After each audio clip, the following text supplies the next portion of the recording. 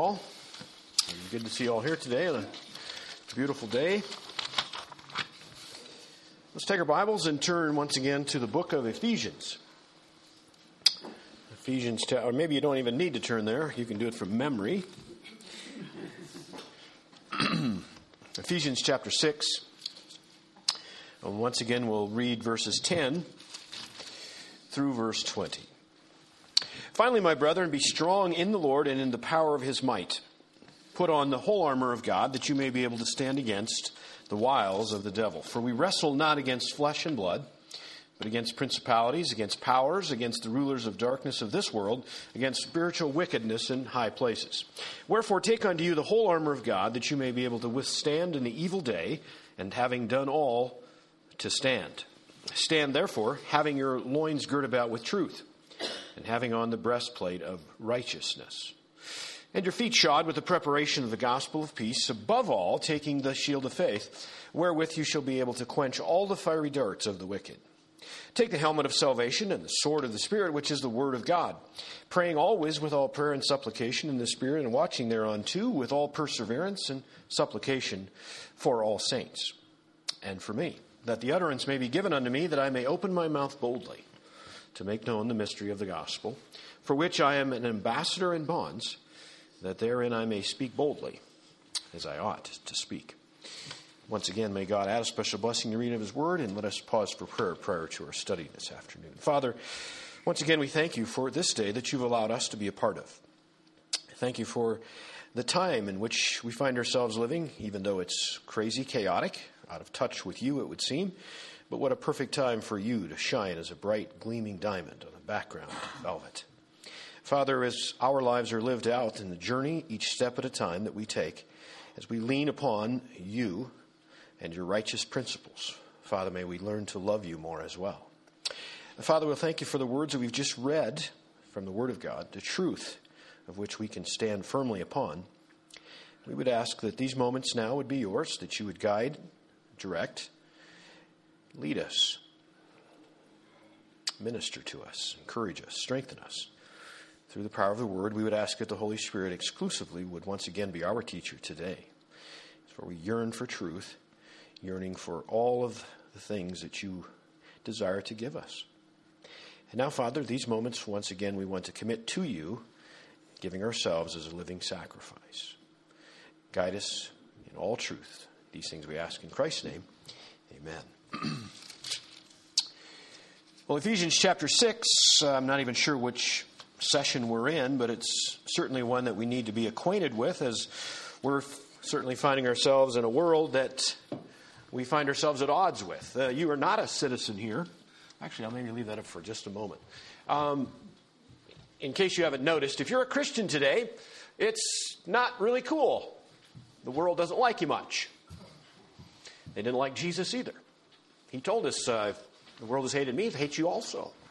The question we have, if maybe the world doesn't hate you, what does that say? Sometimes we have to wonder on whose side are we on? And that's what this is all about. It's putting on the whole armor of God. We find it to be remarkably tied into our study in Daniel, where Daniel, without having Ephesians chapter 6 to rely upon or to be directed towards, his life very much was in tune with this. He could have written this in another way. His life could have written that, because we found him so much in love with his God that his life couldn't be separate from God. That's literally the secret, is how close are you to God? That we'll continue to work on that even throughout today. But today we come to the second piece of the armor. And you're saying, you mean in all of this time we've spent, you are only on number 2. We like to drive a point home. At any rate, what was the one we talked about last week? Well, this is going to go well. The belt of truth. The belt of truth. And ultimately, there is actually a word on the board that sums up the belt of truth. It's our commitment. And that sometimes, if we think of the belt of truth, we think of truth and its embodiment in the Word of God, which certainly it is. But it's our commitment to truth that literally ties everything together. If you're not committed to truth, I can assure you, you will lose the battle. And many of them. Commitment. Commitment, we talked an awful lot about that last week and looked at it from a number of different ways.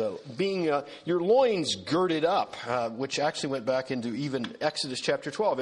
It's a theme, if you will, all through the Scripture, the idea of readiness or preparedness. In fact, one I don't think we did look at, just quickly turn with me to 1 Peter chapter 1 and verse 13. 1 Peter chapter 1 and verse 13. Even Peter uses the same terminology, to be ready with your mind, to be quick and able, and having your mind girded up. In fact, he says in verse 13, chapter 1, 1 Peter, wherefore gird up the loins of your mind. Be sober and hope to the end of the grace that is brought unto you at the revelation of Jesus Christ. Be prepared to think clearly. One of the things that, and I'm going to say it, I just came across again today, but think of David and Goliath, okay? I mean, it doesn't even seem right. It doesn't even seem fair, right? I mean, here we have David, the young boy, actually the youngest of, how many sons did Jesse have? 7? 7, I believe. If not, we're off by just 4 or 5. So anyway, no, I believe he's the youngest of 7. So, and his older brothers were out fighting this fight, which they weren't fighting. They were looking at one another. Yeah. And each day, Goliath would come a little bit closer. And if you think about it, you just think about our valley, if you will. And there was, one side was the Israelites and the other side would have been the Philistines. And every day, for 40 days, Goliath would say the same thing. Send me one man, and the winner wins, and the rest of you become our servants. And each day, he got just a little bit closer. So he got a little bit bigger. They became a little bit smaller. That's what happens to our problems many times, is when we fail to focus on God, then we're focusing on the problem, which the problem grows bigger and our God becomes smaller. And therefore, we constantly are overwhelmed. My hand is raised too, because this week was one of problems, and they seemed insurmountable. And the more you thought about them, the more you focused on them, the bigger they got. Imagine that. What you look at is really what you think about, and it enlarges. Well, bring in David. Here's young David. He's coming to just bring some refreshments, thinking things are pretty hot and heavy, and happened to be on that time of the day when he showed up. Here comes Mr. Goliath, barking once again, making himself known that he's really something, and everybody else is cowering. And David was not, he was totally, it was what are you guys doing? What are you, let's get rid of this guy. Right. I mean, and I just see David as not a very big guy. I don't know. It's not given to us. We know Goliath was huge. He was a monster. But David didn't look at him. David's eyes were always on whom? God. In fact, that was one of the keys. Now, by the way, he went prepared. He didn't go out there and just talk him to death. He went and got some ammunition. And he had trained. This wasn't his first time with a sling, by the way. I think it wouldn't have went that well. He had worked and trained. He was diligent in all of that. But was David's strength he was like super strong? Super smart? Super strategic? I mean, just super? He was super committed to God. That's what won the victory. That literally is the setting point, as we talked about the belt of truth. When you're super committed to being a life of truth, you are well on your way. As we, these particular items or this list of armor, I don't know that I can't really, now it does say, most of all, the shield of faith. But to take any one of those as being, this is the biggest deal, I really can't do that. The focus is not on any one of them. It's on the whole. The whole armor of God. But certainly a place for us to start. Now, as we go into today, I think this one may be as important as any. Because if we don't get this one set up right, you really can't even have the commitment that's necessary to win. The breastplate of righteousness. What comes to your mind when we say that? The breastplate of righteousness. What's popping into your mind? Protects your heart. Protects your heart. What else? There are really two areas, and we're jumping ahead just a little bit, that would be the heart, and then the bowels, which would be a term that the Jews would have used, or your internal organs. So it covers from here to here, basically, and very vulnerable, by the way. That's a vital area. In fact, you could put on a fantastic game, and literally just that fast, and your life is over. So think about the importance of the breastplate, particularly in a Roman soldier, and this would have been the time and age in which Paul would have been sharing these. Can you imagine, I think I'm going to skip the breastplate today. It just feels too heavy for me. I'm just not going to go to war with that. I'm going to go without today. That would be like going undressed, literally, correct? Policemen, for instance, and to be a policeman today is probably the hardest time frame ever in this nation. I can't hardly get started on it, but one of the things, what's the one piece of equipment that they're certainly going to take along with them is their vest, their bulletproof vest, because it's the most subject to death of anything that they could possibly have. Very, very important. The breastplate of righteousness. What else? When we say righteousness, how do you put that on? See, that's what we're here for today. Where do you find that? Does everyone have their breastplate of righteousness at home? Do you keep it in a closet? Is it like hung up with your jackets and I can't find it today. It must be in the wash. What is it? Where is it? Have you ever not been able to find it? Well, those are questions that probably arise. And we sometimes wonder, well, now, Larry, what is the breastplate of righteousness? I don't have one in my closet. No, I hope you don't. I hope you have it on. Because once you put it on, leave it on. That's one of the things about this whole armor of God, is the fact, don't ever take it off. Leave it on, because Satan is so adept. Now, I don't want to give him any more power than he has. I've told you before. He cannot think your thought. He does not know what you're thinking. He is not omnipresent. Thank goodness. Now, he's a lot of helpers. It's a busy place. The whole world, though, is set up. See, he's molded the world into his system. So the whole world literally is working on Satan's principles. Don't miss that.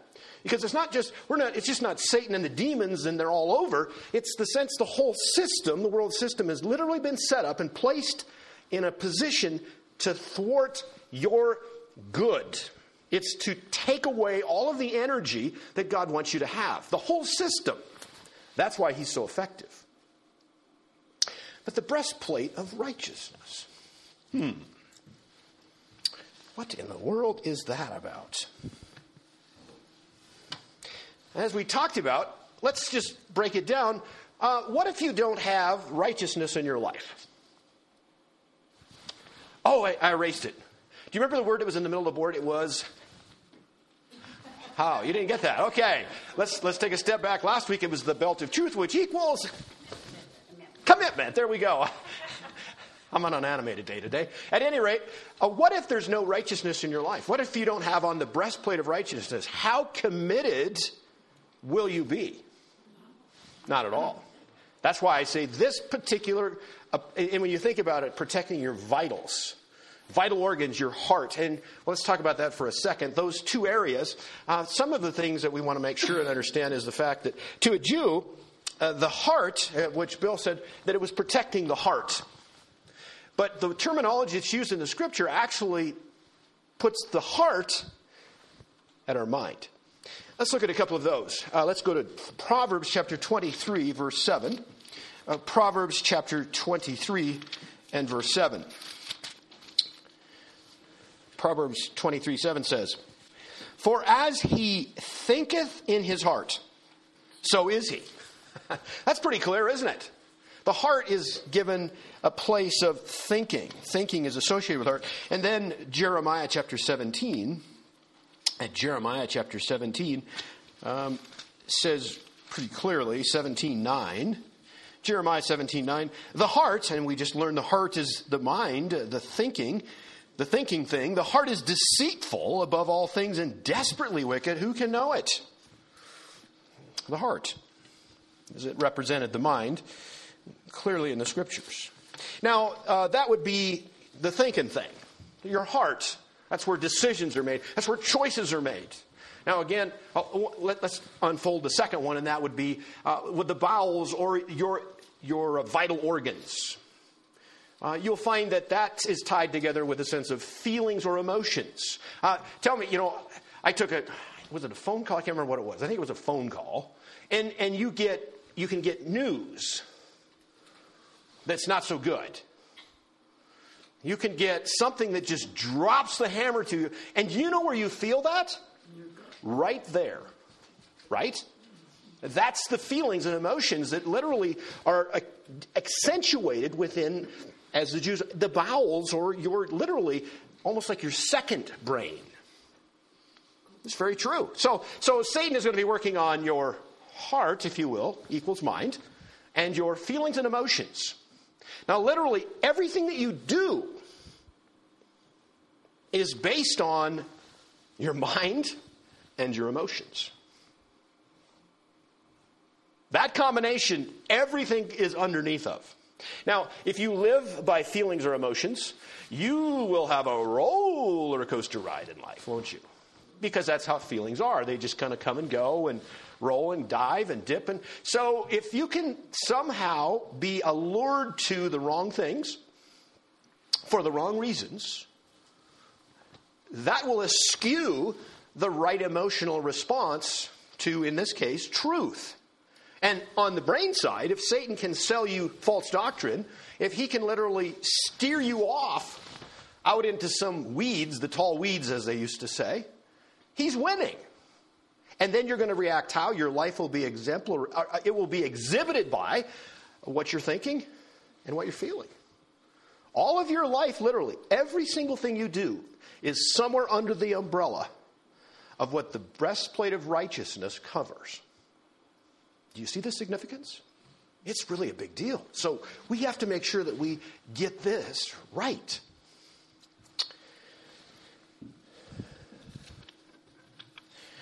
Let's come up with something else in the sense of righteousness. That's a cool word, by the way. I like it. You've written it. You read it. We sing about it. It's a word that you probably got fairly early if you've attended church or went to Sunday school. You need to be righteous. God is righteous. And that's a word that, gets thrown out. What does that mean in regards to your life? I mean, I always like to make things personal. I want to get right down and just wrap your arms around it. And sometimes, if I say breastplate of righteousness, and by the way, I appreciate your answers, but sometimes in your mind, what does that breastplate of righteousness look like? What is righteousness? What is it? What is it? Your character. Your character? Okay. Being right with God. Excuse me? Being right with God. That's actually really, really close. It's a right relationship with God. That's what righteousness is. A right relationship with God. Do you see how clear it? All of a sudden, righteousness took on a whole new sense of clarity, didn't it? If I said, you having a right relationship with God is righteousness. Well, why didn't you say that? Because that's exactly what righteousness is. Because if you don't have the right relationship with God, you couldn't even possibly imagine even seeing righteousness. Before you've accepted Christ as Savior, the best you could have would be a self-righteous attitude. You couldn't even see true righteousness. That's pretty important that we can see through it. Now, righteousness, the right relationship with God, as we've said already, that Satan is trying to attack you in the way you think. He's trying to attack in the way your emotions are and how you respond. Now, that's an interesting thing, too. If you've taken something that is misaligning, a lie, a falsehood, something that's been spoken against you, how do you respond? That's a good question. Now, if Satan can get you to respond in a way that literally is eating you up, giving him a foothold, a beachhead. Remember that? That's a verse you should really have somewhere in your repertoire, is the fact that Ephesians 4:27, he is looking for a place to stick around and hang out and do you harm. And how does he do it? Through bitterness in that particular case. Anger without letting go of the bitterness. that literally allows him to do some things that are just outrageous. And you let him do it. That is done emotionally. How do you respond emotionally? Because sometimes we can't seem to let God rule in our emotions. He wants to confuse your mind with false doctrines. Now, all of those things are protected by the breastplate of righteousness. Now, he's trying to, remember even in the parable of the sower. It's sort of related, but not really, but there's a principle I want to get in it. Remember that he was seeding on different kinds of soil. And there was one in which it was on the hard ground, and it said that they came and snatched away, literally, the Word of God, the truth, the gospel, if you will. That is what he wants to do. He wants to snatch away the truth of God's Word. He doesn't want you to learn one more thing about God's truth. If he can thwart that, if he can distend you from learning any more about real truth, that is where he will focus. Again, many times what we think is how we react. But if you can even think of how giving false impressions, how many times do our emotions actually have the very wrong impression of what somebody intended? It's happened a lot, isn't it? And by the way, texting and emails have not helped that. Supposed communication devices actually made it much, much, much worse. Correct? Having a very intimate, personal conversation on an email is suicidal to the sense of that relationship. It's for passing along numbers and notes. It is not a communicative device. And isn't it amazing how those innuendos, is that what they meant? I wonder what she really meant by that. And see, you've already set yourself up. Your response is, well, you see where I'm going, right? And then it's amazing how the mind and emotion can spin off way outside of the parameters of reality, and you create this massively, well, you get the idea. Who's winning now? Do you think the breastplate of righteousness was on? No.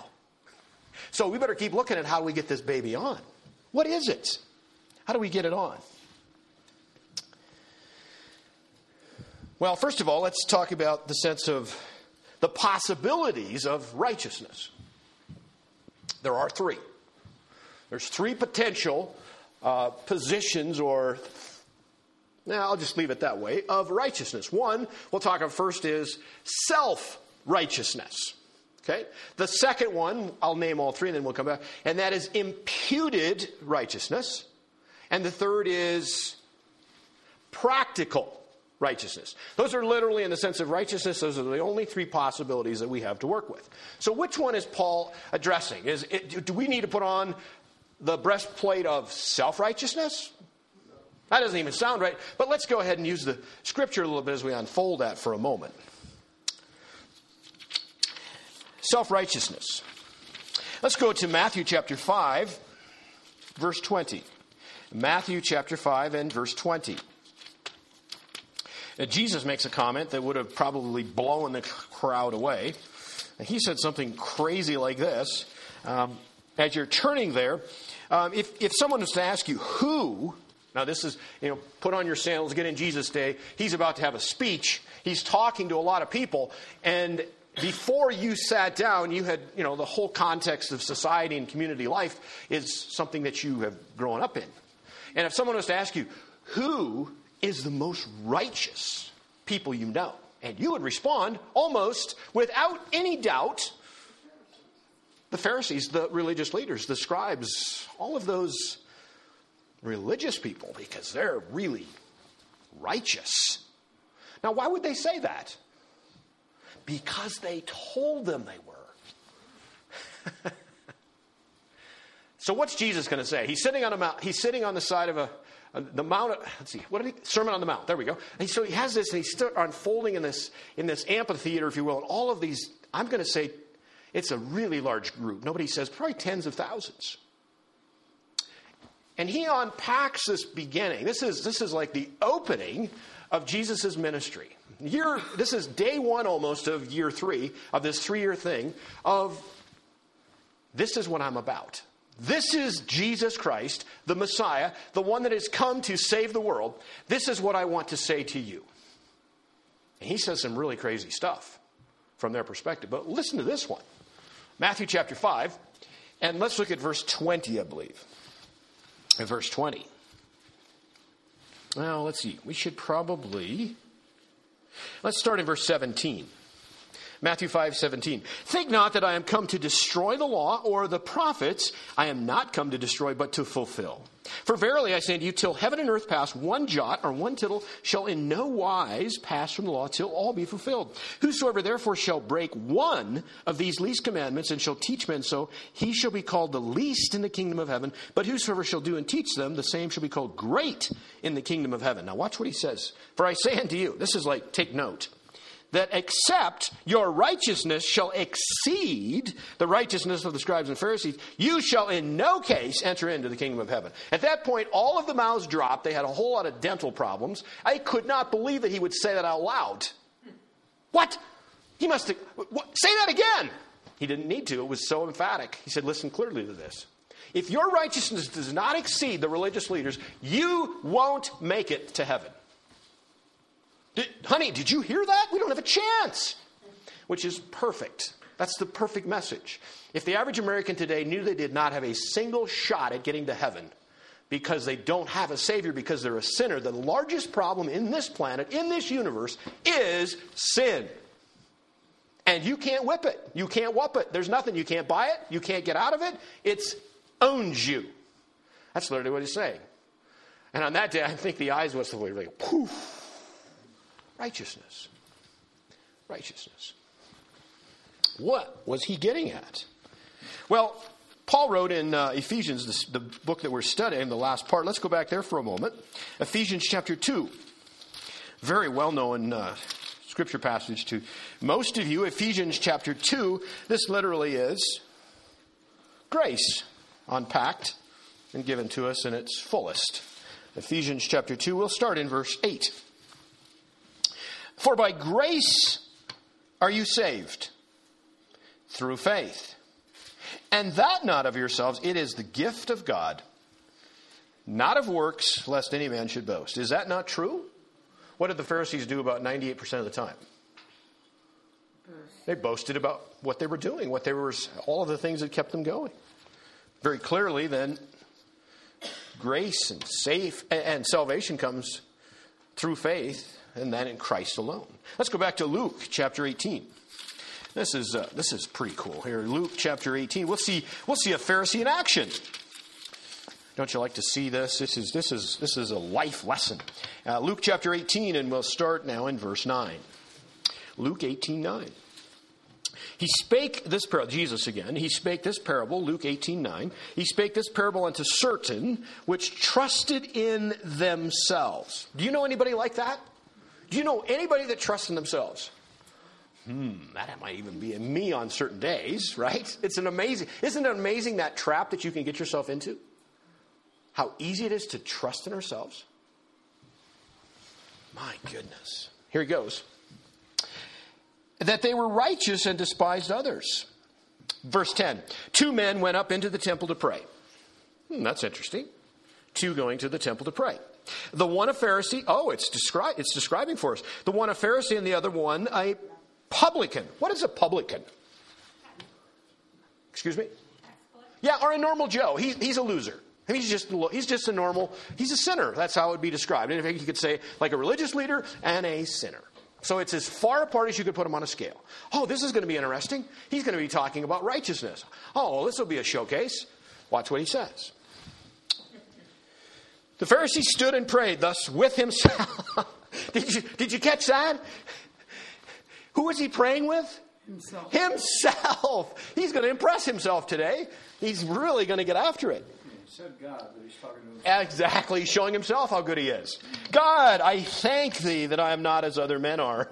But he's out in the middle of, I guess, public square, right? Oh, God, anyone else here? I'll give you another 5 minutes to come and join here. Oh, God, thank you that you've made me who I am. Gag, right? It'll only take a little bit of this guy. And then he names those other guys that he doesn't want: extortioners, unjust, adulterers, or even as this publican. What? Whoa. Ever been around someone like that? Oh, he's going to talk about himself. I fast twice in the week. Now, for you, it was only necessary to potentially fast a couple times a year. So look at this. Look at this overzealous achiever. I fast twice in the week. I give tithes of all that I possess. Oh, he's really lined it up. Verse 13. Now, look at the other side of it. The publican, standing afar off, would not lift up so much as his eyes unto heaven, but smote upon his breast, saying, God be merciful to me, a sinner. Now, stop. You know the story, but just a second. Now, if you were hearing that for the first time, and the question was, who's the righteous one here? The crowd would have no doubt said, well, the first one, obviously, because he's like cool. He's like got it. And you know, Jesus spent an awful lot of time calling those people, what's the right word? Hypocrites. They didn't live as they said. It was a total sham. But now what he says now is this. Verse 14, I tell you, this man went down to his house, that's the publican, went down to his house justified, that's the word he uses, rather than the other. For everyone that exalteth himself shall be abased, and he that humbleth himself shall be exalted. That was the day that a good man went to hell and a bad man went to heaven. That's essentially, that's the picture. Why? Because of who he's depending upon. Exactly. If you think you can do it on your own, you're in deep trouble. Let's go to Isaiah chapter 64. Isaiah chapter 64 and verse 6. Isaiah 64 verse 6. Isaiah 64, 6. It says this, but we are all as an unclean thing, and all our righteousnesses, I can't hardly say it, righteousnesses, there we go, are as filthy rags. If you're here today or you know someone that's depending upon their own righteousness, it's not going to work out. It is not going to work out. Let's watch now let's go to Romans chapter 3. All of this is probably a bit of review for all of you, but nothing wrong with that. God's word continues to etch itself into the finest cracks, holding itself there as we continue to glean and to import it into our minds. Romans chapter 3 and verse 10. Very clearly, as it is written, there is none righteous. And then he goes on, what if he just stopped there? There is none righteous, and we would say, well, except me. And no, he doesn't do that. He says, there is none righteous, no, not one. Well, that kind of narrows it down. That's pretty clear. Wow. Is that what he really meant? That's what he meant. That's what he meant. Let's keep reading. There is none that understandeth, there is none that seeketh after God. They are all gone out of the way. They are together become unprofitable. There is none that doeth good, no, not one. That's pretty descriptive language. That word unprofitable, it actually would be very much similar on the line of, if you leave milk in the refrigerator long enough, or take it out of the refrigerator, it happens quicker, it becomes sour. It is unprofitable. That's what sin does to mankind. It sours us. It ruins.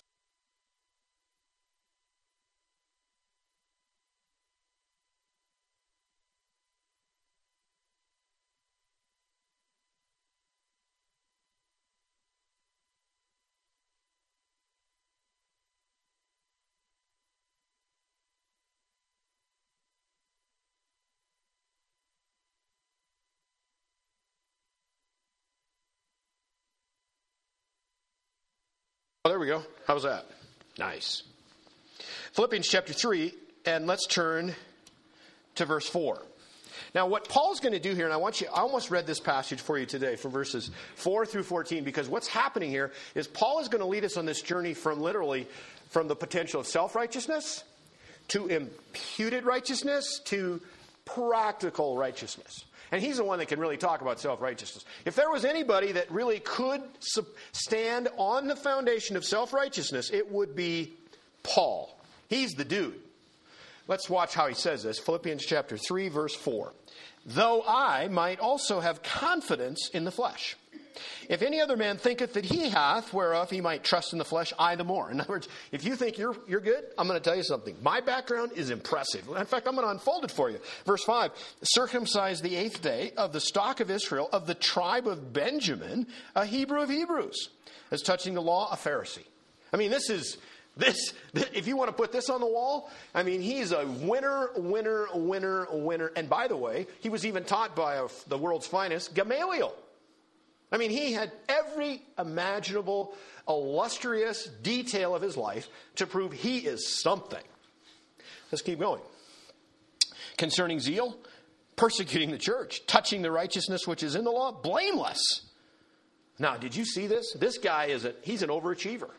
You talk about commitment. He was committed to taking everything that he trusted in, everything he believed in, to an ultimate level. What's he going to say next? How would we describe this so far? If that was what he's trusting in, that would truly be depending upon his own righteousness. And that's a true Pharisee. And it's amazing. I mean, he's got a list that's pretty impressive, isn't it? I mean, it's cool. It looks good on a resume. Would you hire this guy? You guys don't know. Well, for what, Larry? Well, not for a cowboy. I probably wouldn't. Now, we know from his further resume, a tent maker, he's top notch. But it's amazing that actually tent making is what really led people to the Lord, because he was involved in work that was surrounding regular people. And he stepped right down at their level. Isn't that amazing? People that can get right down at the level. How did Jesus teach? He taught right at the level people were. He got right where they were living. That's what makes the gospel so cool. There's no one that doesn't need it, and it fits everybody all the time. The hardest ones are the ones that have nothing that they think they need. That's why America has really gone off track. We've had so much for so long, we don't even know we need something that's so dire and drastic as literally a Savior to save us from sins, of which we won't even use. When's the last time you heard that word on television or on the radio or in any kind of communication? Right? That's what's wrong. See, Jesus got right. He got right in the dirt with you. If Paul is saying, you know what? I've got all of these things that I could brag about. Watch what he says next, though. Verse 7. But what things were gained to me, those I counted loss for Christ. Yes, doubtless, and I count all things but loss for the excellency of the knowledge of Christ, Jesus my Lord, for whom I have suffered the loss of all things, and do count them all but dung, that I may win Christ. Now watch, verse 9. In other words, he set self-righteousness away, even though he could cling to it as much as any man that's ever walked this earth. But be found, verse 9, and be found in him, watch, not having mine own righteousness, which is of the law, right? That's how it comes, right? That's what made the religious leaders so cool in the people's eyes, is because they had just kind of followed all of the things across. Oh, I'm good at this, and I'm good at this. And if you could make more laws and follow those laws, and then you even become more noteworthy. And that's why they kept making laws, as things they could keep, and they just kept this list. That's called legalism, isn't it? Oh, it's so debilitating. It's so lifeless. It's so yuck, right? So ritualistic. Keep going. Which is of the law, but that which is through the faith of Christ, the righteousness which is of God by faith. Did you see it? He traded his self-righteousness for the righteousness of God. And how did he get that? Through faith in Christ. Now that word, that's how we come to the second one. That is imputed faith. When you trust Christ as Savior, on that very moment when you've literally given yourself, you're leaning, you're trusting in God, just as all of you right now are trusting in something that I'm not. You're all trusting in the chair you're sitting in. You made a choice to sit in that chair, thinking that it would support you. So far, good news, it has. But faith is only as strong as the object in which it's placed. Is that chair going to save you and take you to heaven? Don't try it. That's where it becomes important. Whatever we're trusting in has to somehow get past the test of death. For all men have sinned and all will die. That's the test. Who can get that done? Only one. There's only one that has ever broken the power and the chain of death. Jesus Christ.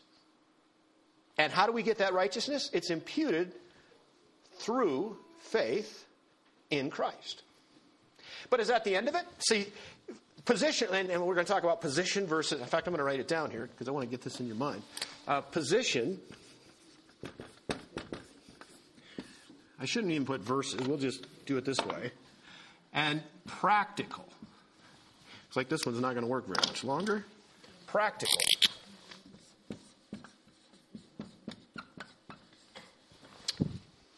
Now, when you trust Christ as Savior, you have gained the righteousness of Jesus Christ, who took all of our sin, did no sin, conquered sin, died, was buried, and rose the third day to prove there was victory over that sin. Positionally, that is yours. But is that the breastplate of righteousness? No. See, now what happens here is if you haven't trusted Christ as Savior, you have no chance of practical or day-to-day righteousness. You don't have a chance. It's not possible. But the fact that you have the power of Christ living within you allows practical righteousness to actually be a possibility. Or another word that you heard is sanctification, which means to just set apart. You will look different if you trust Christ with your life and you trust Him with the righteous principles that allow you to blossom and to flourish and be all that God wants you to be. You will look different. That's why the world hates you. Why do we bother so hard to fit in? Isn't a good question? You're not going to answer it either. That's okay. It's okay. Practical or positional? Bad things happen to people that don't fit in. That's a true statement. And that's called peer pressure, isn't it? Yeah. In fact, it just seems so absurd to me, but I'm going to say it one more time. There was a study done. It was actually under James Dobson. I haven't told it for a while. Maybe some of you haven't heard it. And it was going to be a study on peer pressure. There was 30 people invited into each session. Of these 30 people, there was one that was not afforded what was going to take place. 29 of them were filled in, and they had on this board, they would have had two options. There was that line and there was this line. It was probably a lot more professional than that. But the first line, what would you say? Is that like a foot long? Potentially, because the people that are listening to me can't see this. It's harder for them to imagine this line that's on the board that they can't see. Okay? So we're going to try to help them. And number two would be a line that's probably 6 inches long. Okay? You guys okay with that? Yeah. Okay. So now the question that was given, the 30 people come in the room and they're saying, now, ladies and gentlemen, we're going to have a little bit of a quiz here. It's simple. So you guys just raise your hand when I ask the question, which line is the longest? Is it number one? And the one guy that hadn't been given the tuned in part, well, nobody else raised their hand for me. Or is number two the longest? And everybody else's hand just shoots up because they've been told no matter what the question is, when they ask for number two, you raise your hand. 29 of the 30 raised their hand, and you know what happened to number 30? He eventually raised his hand too because he thought he must have misunderstood the question. And time after time after time after time after time after time after time, that is exactly what happened. Peer pressure really forced that one person out of a group of 30 to choose what he knew was wrong. That's the strength of peer pressure. But it's also what will send you to hell without a Savior if you don't let the gospel lead you where it really tells you you need to go. Breastplate of righteousness. Okay, I asked this question. We'll get rid of our lines because it's very distracting, isn't it? Are we good enough then? Is this the breastplate of righteousness? Is this that thing that's in the corner that I can't find that's at the wash? We sent it to the dry cleaners and it hasn't come back yet? And I can't get it on today because I can't find it? Is it because, I'm here to tell you that that's not the breastplate of righteousness. Now, the breastplate of righteousness, the imputed righteousness of Christ allows us the opportunity to put on the breastplate of righteousness, which is practical righteousness. Ernie, you had raised your hand. How thy word have I hid in my heart. Yeah, exactly. Is that the breastplate? That's part of it, yeah, because that brings it all together. Thy word have I hid in my heart. How are you going to get the righteousness? How are you going to understand the righteous principles? You have got to take God's word and literally hide it within your... And what's your heart? We define... Yeah, this actually fits in beautifully. What is your heart? Your mind. As a man thinketh in his heart, so is he. That's Jewish language for your mind. Hiding God's word in your heart or your mind is absolutely the way to instill, again, the righteousness. Who took up residence in your heart when you trusted Christ? Jesus Christ. The Holy Spirit lives within you, directing as you make individual choices. And you have to build on that. Oh yeah, no. It's in fact, it's kind of now. This is the part. Don't go away from here depressed today. Oh, well, I can't do this 100% of the time. Of course you can't. That's why it's a process. Now, justification was an act, a one-time act. This imputed righteousness, the positional righteousness you receive, that's a one-time deal, and it was done, and it was over, and it's fixed for eternity. Thank God, right? Because he says it in his word. But the other part is a process, and it's building on it. And where do you spend time? I mean, do you spend time reading the Word of God? How could you possibly be thinking you're gaining in the sense of practical righteousness if you're not spending time in the Word? Where you're not listening to those things in Philippians chapter 4, verses 8 and 9. Thinking on these things, brethren. Things that are holy, those things that are pure, those things that are lovely. All of those things, they direct us towards righteousness. But let's watch Paul. This is such an interesting passage because he starts from where he could have camped self-righteousness. By the way, he lived a lot of his life in self-righteousness, didn't he? He literally camped on that. He sat in that seat because I'm an Israelite, and I'm a Benjaminite, and I'm a Pharisee, and Gamaliel taught me, and I got everything needed to be a super self-righteous person. And he threw it all away as dung, is the word he used. Now let's watch. He now has described for us how he got the righteousness of God, which was by faith. Now let's look at verse 10. That I may know him and the power of his resurrection and the fellowship of his sufferings, being made conformable unto his death. If by any means I might attain unto the resurrection of the dead, not as though I had already attained. What does he say? Wait, how much is he getting? Is he trying to get more righteousness of Christ? No, he has all there is. But do you see, watch this now. This is coming back to that sense of commitment of the belt of truth. What are you committed to? Watch. Not as though I'd already attained, either were already perfect or complete, but I follow after, if that I may apprehend that for which also I am apprehended of Christ Jesus. Brethren, I count not myself to have apprehended. I'm not there. But this one thing I do, forgetting those things which are behind and reaching forth unto those things which are before, I press toward the mark of the prize of the high calling of God in Christ Jesus. That is sanctification on steroids. Because he is committed to practically living what he has in him. And that, when you do that choice by choice, day by day, moments before days, moment by moment, day by day, month by month, year by year, you know what's happening? You're literally putting on to a higher level and apprehending just a little bit at a time the breastplate of righteousness. You're committed to practically living righteously. Now, there are those that live life and say, well, it doesn't matter how I live because I've trusted Christ. I mean, I'm his. So I can live like a loser. Doesn't matter because I'm his. Grace is cheap. Grace is easy.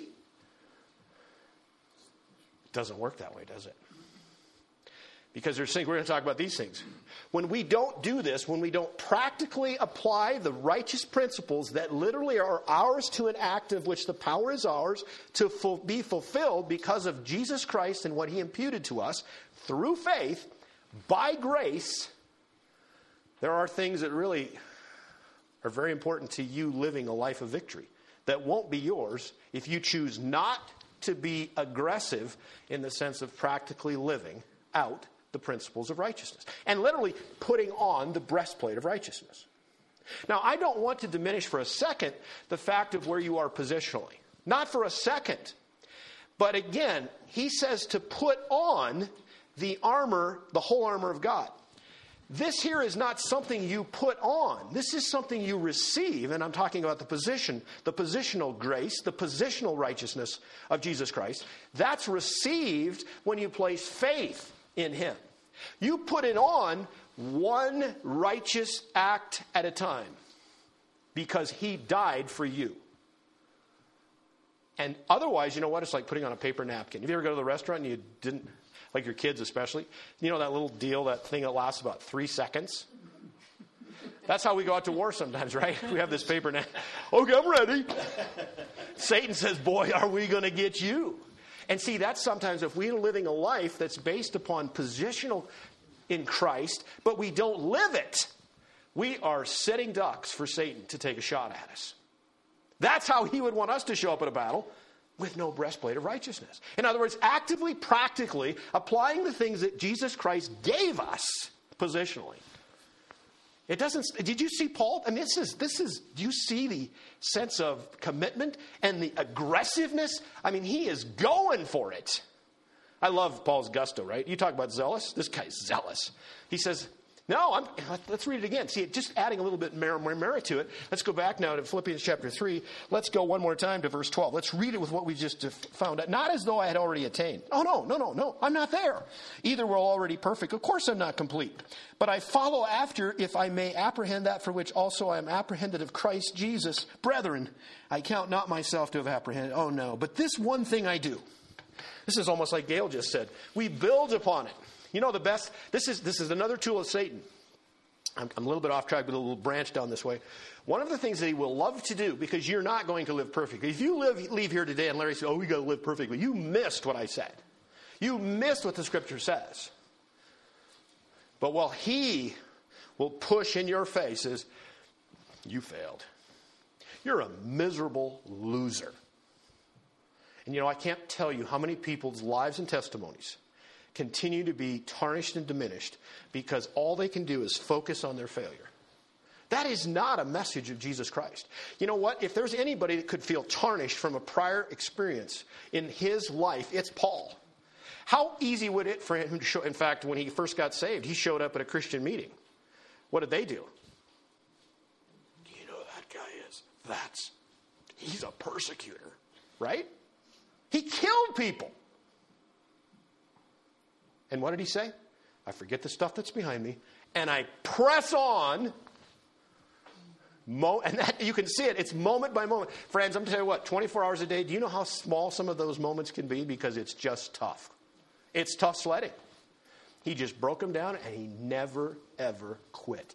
That is what I'm talking about when we stand in the sense of positionally we have all of the power we need. All of the righteousness is ours. But it gives us the opportunity to practically reveal the gift of righteousness and its principles that are laid in foundation in Jesus Christ, death, burial, and resurrection. And when we put those on, one at a time, and how do we do it? Ernie had said, hide thy word in your heart. You keep taking the word in. You keep making those decisions. You're going to make a wrong decision. Trust me, it'll probably even happen today. But what's the best thing we can do? Don't ignore it. Don't make up your own truth. Admit it. Get on your knees, repent before God, and guess what? According to 1 John chapter 1, verse 9. He is faithful to forgive you. Let's go again. He picks you up. He's there waiting to hear that from you. As David, remember what he said? I'm stepping into the next place, but there are 4 things that literally, when we don't do this, that literally will be vacant from your life. If we're not practically putting righteousness on, if you're not making it part of the breastplate of righteousness, the first thing that will happen is you will lose joy. A Christian without joy is a Christian that is not living actively and practically putting on righteousness. Think of David for a moment. Remember what he said? Now I went away. The joy of my salvation. Somebody, what verse is that?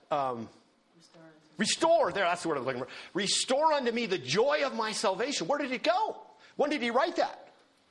That's when he had the adulterous affair with Bathsheba. He had Uriah killed. There's lying, there's deception, there's murder, there's all of these things going on. And guess what he didn't do? He didn't repent before God. He didn't do business. Guess what his practical righteousness level was? All-time low. He couldn't even write songs. In fact, there's this 18-month dry spot of David, the songwriter, the psalm writer. I mean, imagine him around the campfire. I mean, he could just make it up. You got the shepherds and they're doing, hey, David, what do you got tonight? And he could just whip one out. If you doubt it, look at the Psalms. They're just full. I know there's around evening campfires as they work their butts off working with sheep. I mean, he's got something that just came out, right? And for 18 months, he, as a king, couldn't even write a single psalm because he has no joy. Your life will be the same. If you fail to take into effect the very thing that Christ died for, you will have a joyless life. Think of that. That's scary, isn't it? To go through life.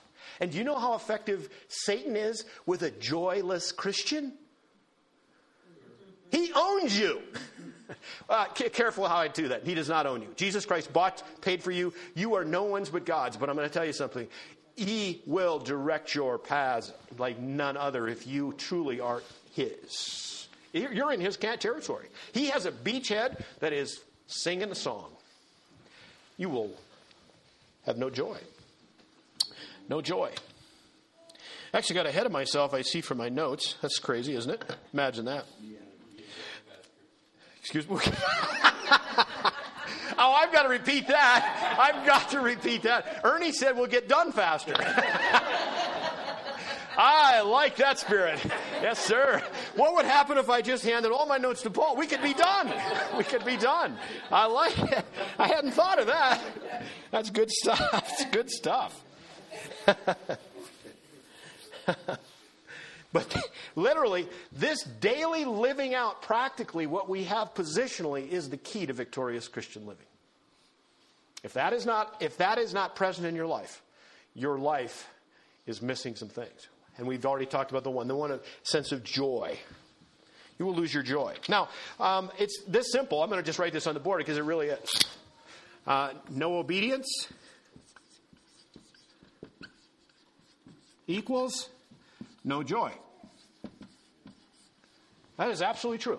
If you're going to choose not to obey God, you will have no joy. That's a fact. I'm not even sorry because it's good, isn't it? What if you would have joy and you didn't obey God? That seems counterintuitive. Exactly. Now, why do we keep going down that road? Because Satan is sucking us in. He's saying stuff like, it really doesn't matter. It really doesn't matter. Like to Eve, God knows that the day that you really eat of that fruit, you're going to be like God. What a sell, huh? That sounds so good. Isn't that good? Such a lie. Such a lie.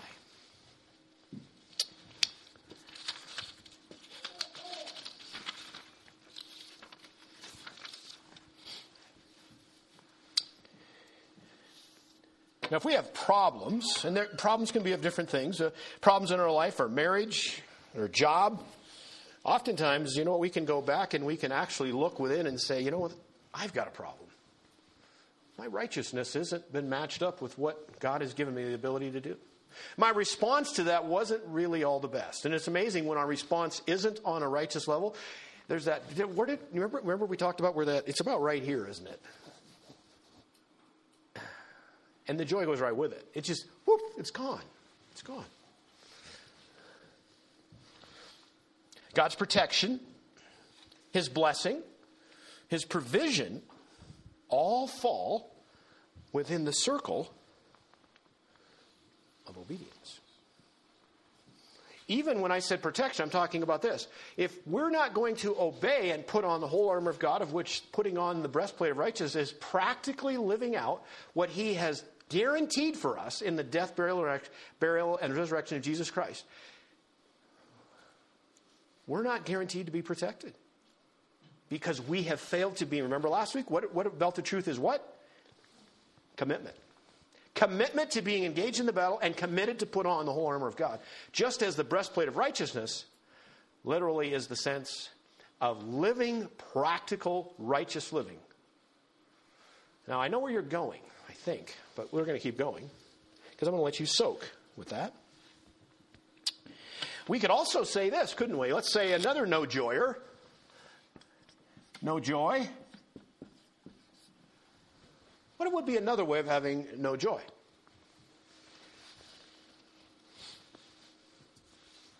Let's, for instance, how do you think the day after, slip all the way back, the Garden of Eden. I know you guys weren't there then, but just imagine for a moment. It was good. It was really good. I don't know where you've been, the prettiest place, the most awesome gardens, the most beautiful places of trees and vegetation. I don't know where that's at, but take it times 1,000,000, okay? And now you've just begun to see just the very edge of what the Garden of Eden was like. And Adam and Eve, before they sinned, what would you say their relationship with God was?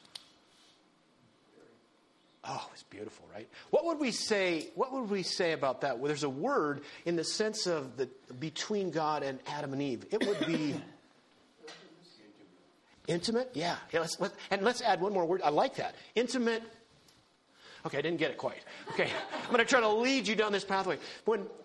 When we are on a level, let's come back, let's slip outside the garden, let's come back to this. When we're at a joyful level where things are really cranking, our relationship between us and God is good, which means we are in fellowship with God.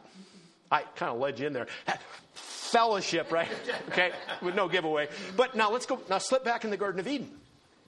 What do you think the fellowship level was between Adam and Eve and God prior to sin? It was outrageous. If there was ever time for a word awesome, it would be then. I can't even describe it. Because they walked with God in the afternoon. How was that the next day? Where do you think the joy factor was? I don't think they even knew what joy was, but I'm telling you what they knew when it was gone. And see, that's what happens to a Christian that has fallen out of fellowship. With no fellowship with God, no fellowship, no joy. Now, Satan right away wants to say, oh, well, you've sinned. You're hopeless. You're done. You're done. Because when he's doing that, he's sold a game that he doesn't want you to know what the Scripture says, that God is faithful and just and will forgive us of our sins if we confess of them. And all of a sudden, when we have fellowship, we have joy. Isn't that cool? And that's because God is God. Who wants to be a joyless Christian? Is someone that will have Satan own them. Get into God's presence. Let me say that again. All of this stuff and adding the whole armor of God and getting yourself closer relationally, fellowship, get into God's presence. Sometimes that's very quiet. Sometimes you need to shut your radio off. Sometimes you need to just get in a quiet place. Sometimes you need to just go to a closet, shut the light off. If you're scared of the dark, turn the light on. I don't care. But the point of the matter is, get quiet with Him. Let Him talk to you. It's amazing how we get pretty yappy when we got a big problem, right? God, you need to get me out of this. God, I can't believe I'm here. What? And sometimes we just need to say, remember what David said? We closed this session last week this way with Psalm 139. Search my heart, O God. Remember that one? And when we do that, when we open that up and show me, God will do that. He will do that. And when He does that, that's when we have the opportunity to take the right steps to obey Him. Because when we're obeying, it's the same deal. This is too hard to put on and off. When we're obeying, we have joy. Your life will be awesome. It will change moment by moment by moment as we continue to yield ourselves to Him. Now, there's a couple other things that you're also going to lose. By the time I'm done today, I'm going to be painted black. I can't, and if I put it on, I can't get it off. So what am I going to do? I'm going to leave it right here, just like Presley would do, and it'll dry out and it'll be done. But that's okay. Okay, so first of all, you can lose your joy. So I'm going to have you guys help me. Now, what else do we lose when we're really not practically living and putting on the breastplate of righteousness? We lose remember in John chapter 15? I am the... Okay, yeah, I like where you're thinking, but in John chapter 15 it talks about I am the vine. And if you're connected to the vine, guess what happens to you? You grow fruit. I'll tell you something right now. If you're out of fellowship with God, if you're not obeying Him, if you're not practically living righteously what He has allowed you to be having the power to do, you will be fruitless. You show me a joyless, fruitless Christian, and I will show you a person that Satan is literally destroying one step at a time. Now, he can't take salvation from them. But as far as a testimony, as far as a life that is impactful for our Savior, it will just continue to spiral. Now, there's answers for all of this. Literally, where are the two areas that Satan attacks us? Our minds, our hearts, as Bill told us, and number two, our emotions. Guess what covers those two areas? We're reviewing. The breastplate of righteousness. How is the breastplate of righteousness put on? By practically applying what we have in Christ with the Holy Spirit living within us. And I know you're still going, Larry, you make it sound so easy. How do we do that? Okay, we're going to get to that. You're going to make it easy? No, I didn't say that. But we're going to talk about how to do it. Because that is a problem, isn't it? Because how do we do that? Do we try harder? I'm not going to answer the question. You can think about it. Let's keep going. There's another thing you're going to lose if you remain in this not putting on the breastplate of righteousness. This would be called our foundation, if you will. Imputed righteousness, that's literally the foundation of the Christian. Okay? Now, I'm setting you up because we're going to go to another book. We're going to go to 1 Corinthians, and it's going to talk about something else that you will lose if you fail to apply the practical righteousness that God has guaranteed to us because of His positional righteousness. And what is that? Let's read it. Let's go back to 1 Corinthians chapter 3, and let's plug in and take a look. 1 Corinthians chapter 3, and we will start in verse 10. 1 Corinthians chapter 3, verse 10.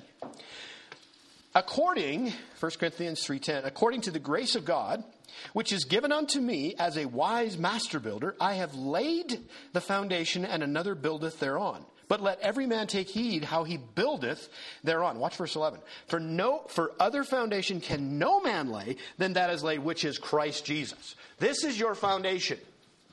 The imputed righteousness of Jesus Christ. Let's keep going. Now, if any man build upon this foundation gold, silver, precious stones, wood, hay, stubble, and I could go on, popularity, power, real estate, cars. You see what I'm saying? Every man's work, verse 13, shall be made manifest, for the day shall declare it. Because it shall be revealed by fire, and the fire shall try every man's work of what sort it is. If any man's work abide, which he hath built thereupon, he shall receive a reward. But if any man's work shall be burned, he shall suffer loss, but he himself shall be saved. That's how you get to the judgment seat of Christ, which I failed to tell you. This is that description. This will be a time when we will stand before Jesus Christ, if you've trusted Christ. Now, the only way to get there is to have trusted Christ.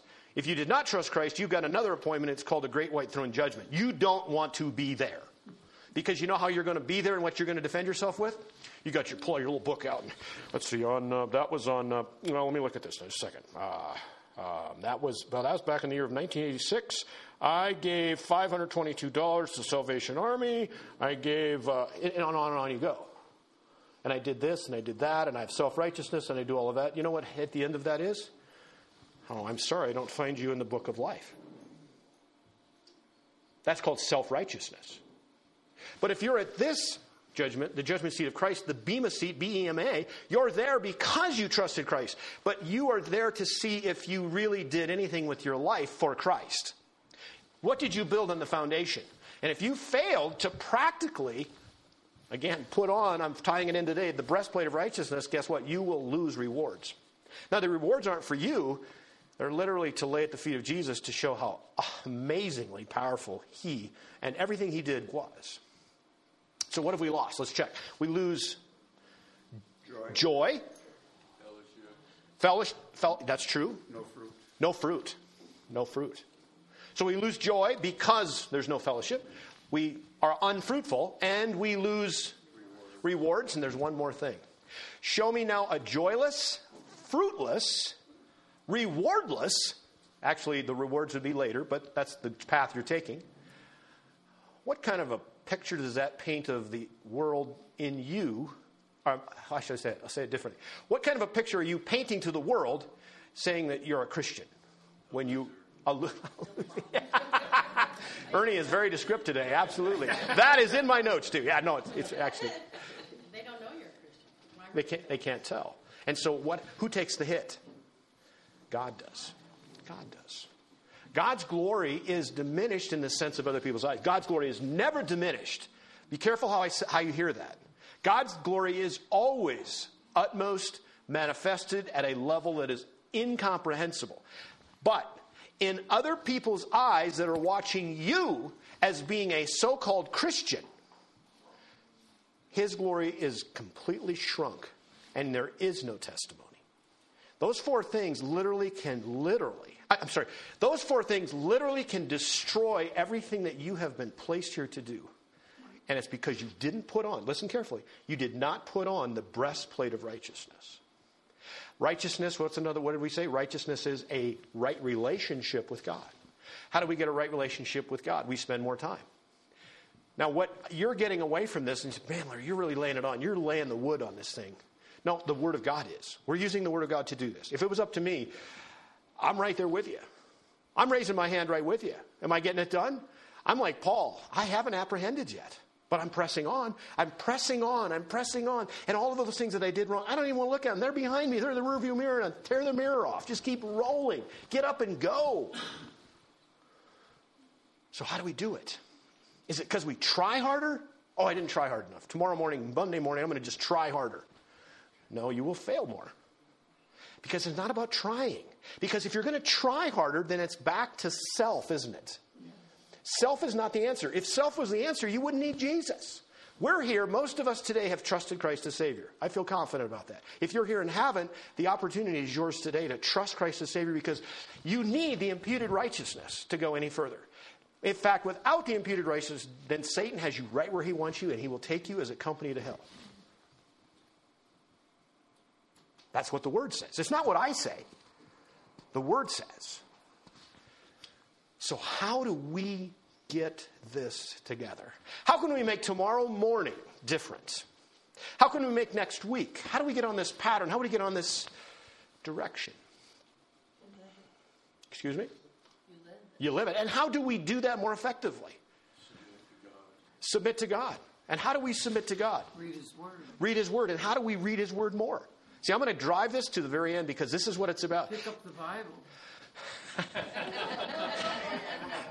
Girl, that is basic. Yes, that is absolutely true. If you can read the Word without picking it up, you have got some skill sets going on, right? Okay? I love it. I love the practicality. But there's something else. But what is making you do that? See, and this is what I want to get to, because this is the basis of this whole message today. It's not about you trying harder. And what is behind the desire? And what's behind the commitment?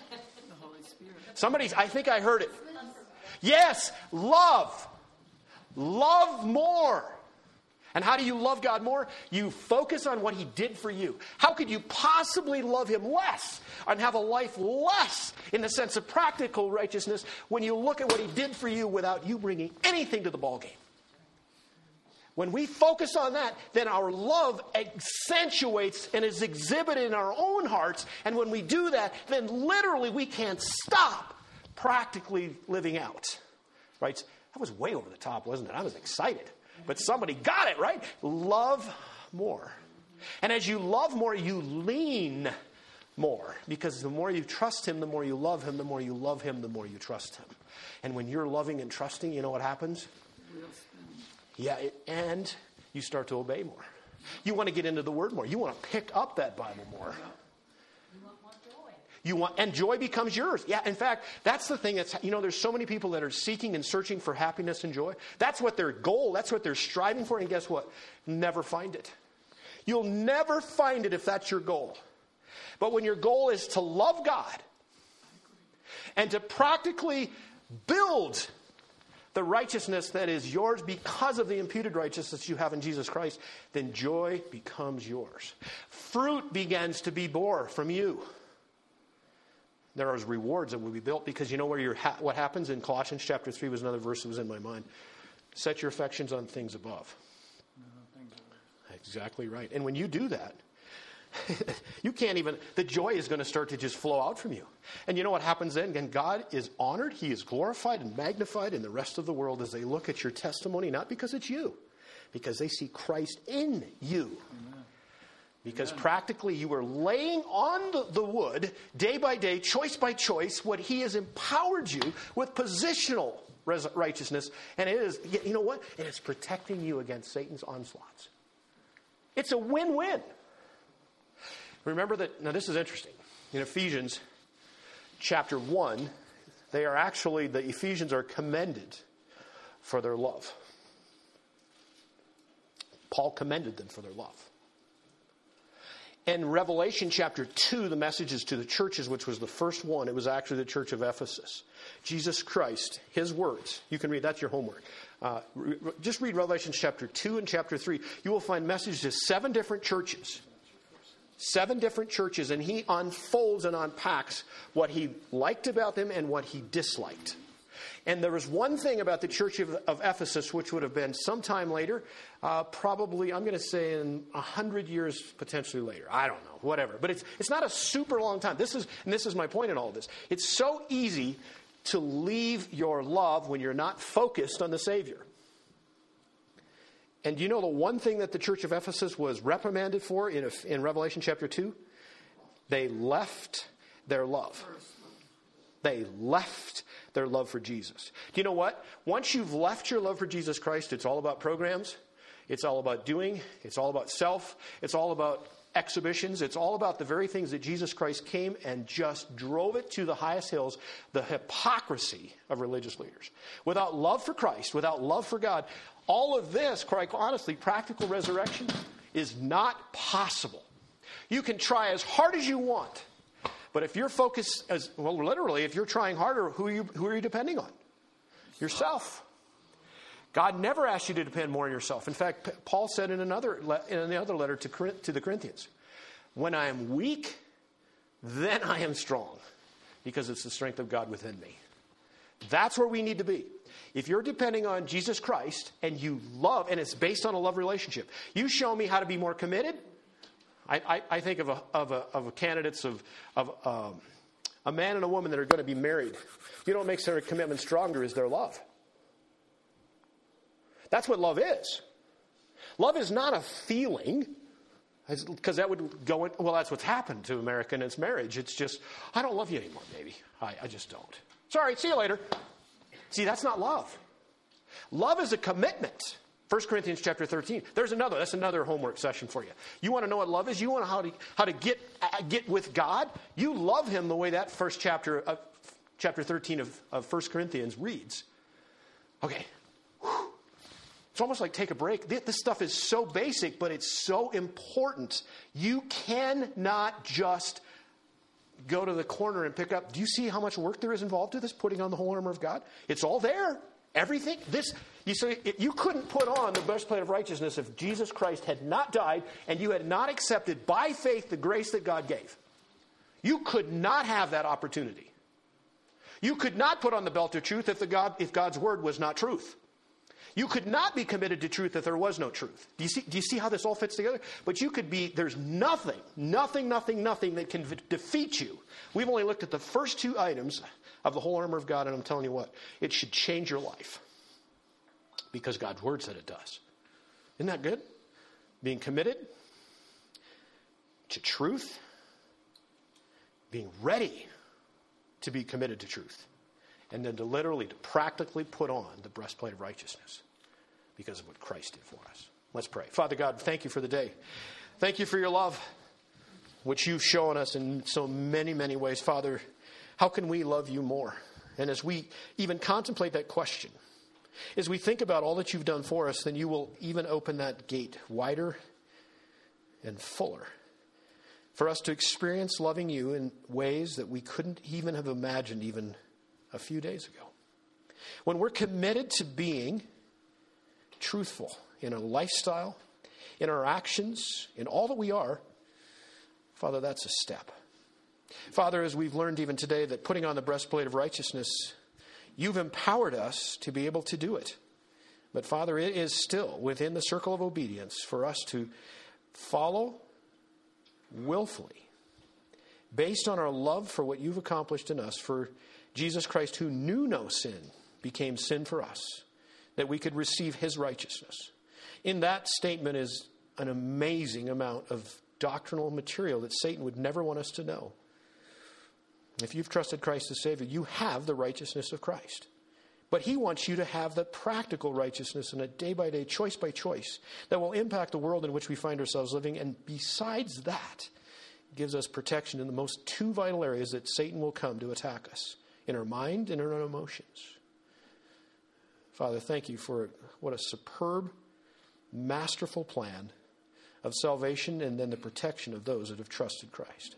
As we continue on in this study, Father, we would ask for your continued immeasurable grace, of which we are so amazingly receiving of. How could we ever thank you enough for what's been accomplished? May we exercise the things that you've given to us. We bow at your feet in humbleness. We cry out, O Lord God, how awesome you are. We give you our lives, the journey that we're on, that you have specifically designed for us. May each step that we take be done for your honor, your glory, and for your service. Father, take us and use us. We're not worthy, but we're yours. Jesus Christ, with his blood, bought us. He bought us. To think of that. God, you're amazing. You're amazing. These things we praise you. We lift up your name. We honor you. We thank you in the name of the only Savior of the world, the only Lamb of God, the one and only Jesus Christ. In his name we pray.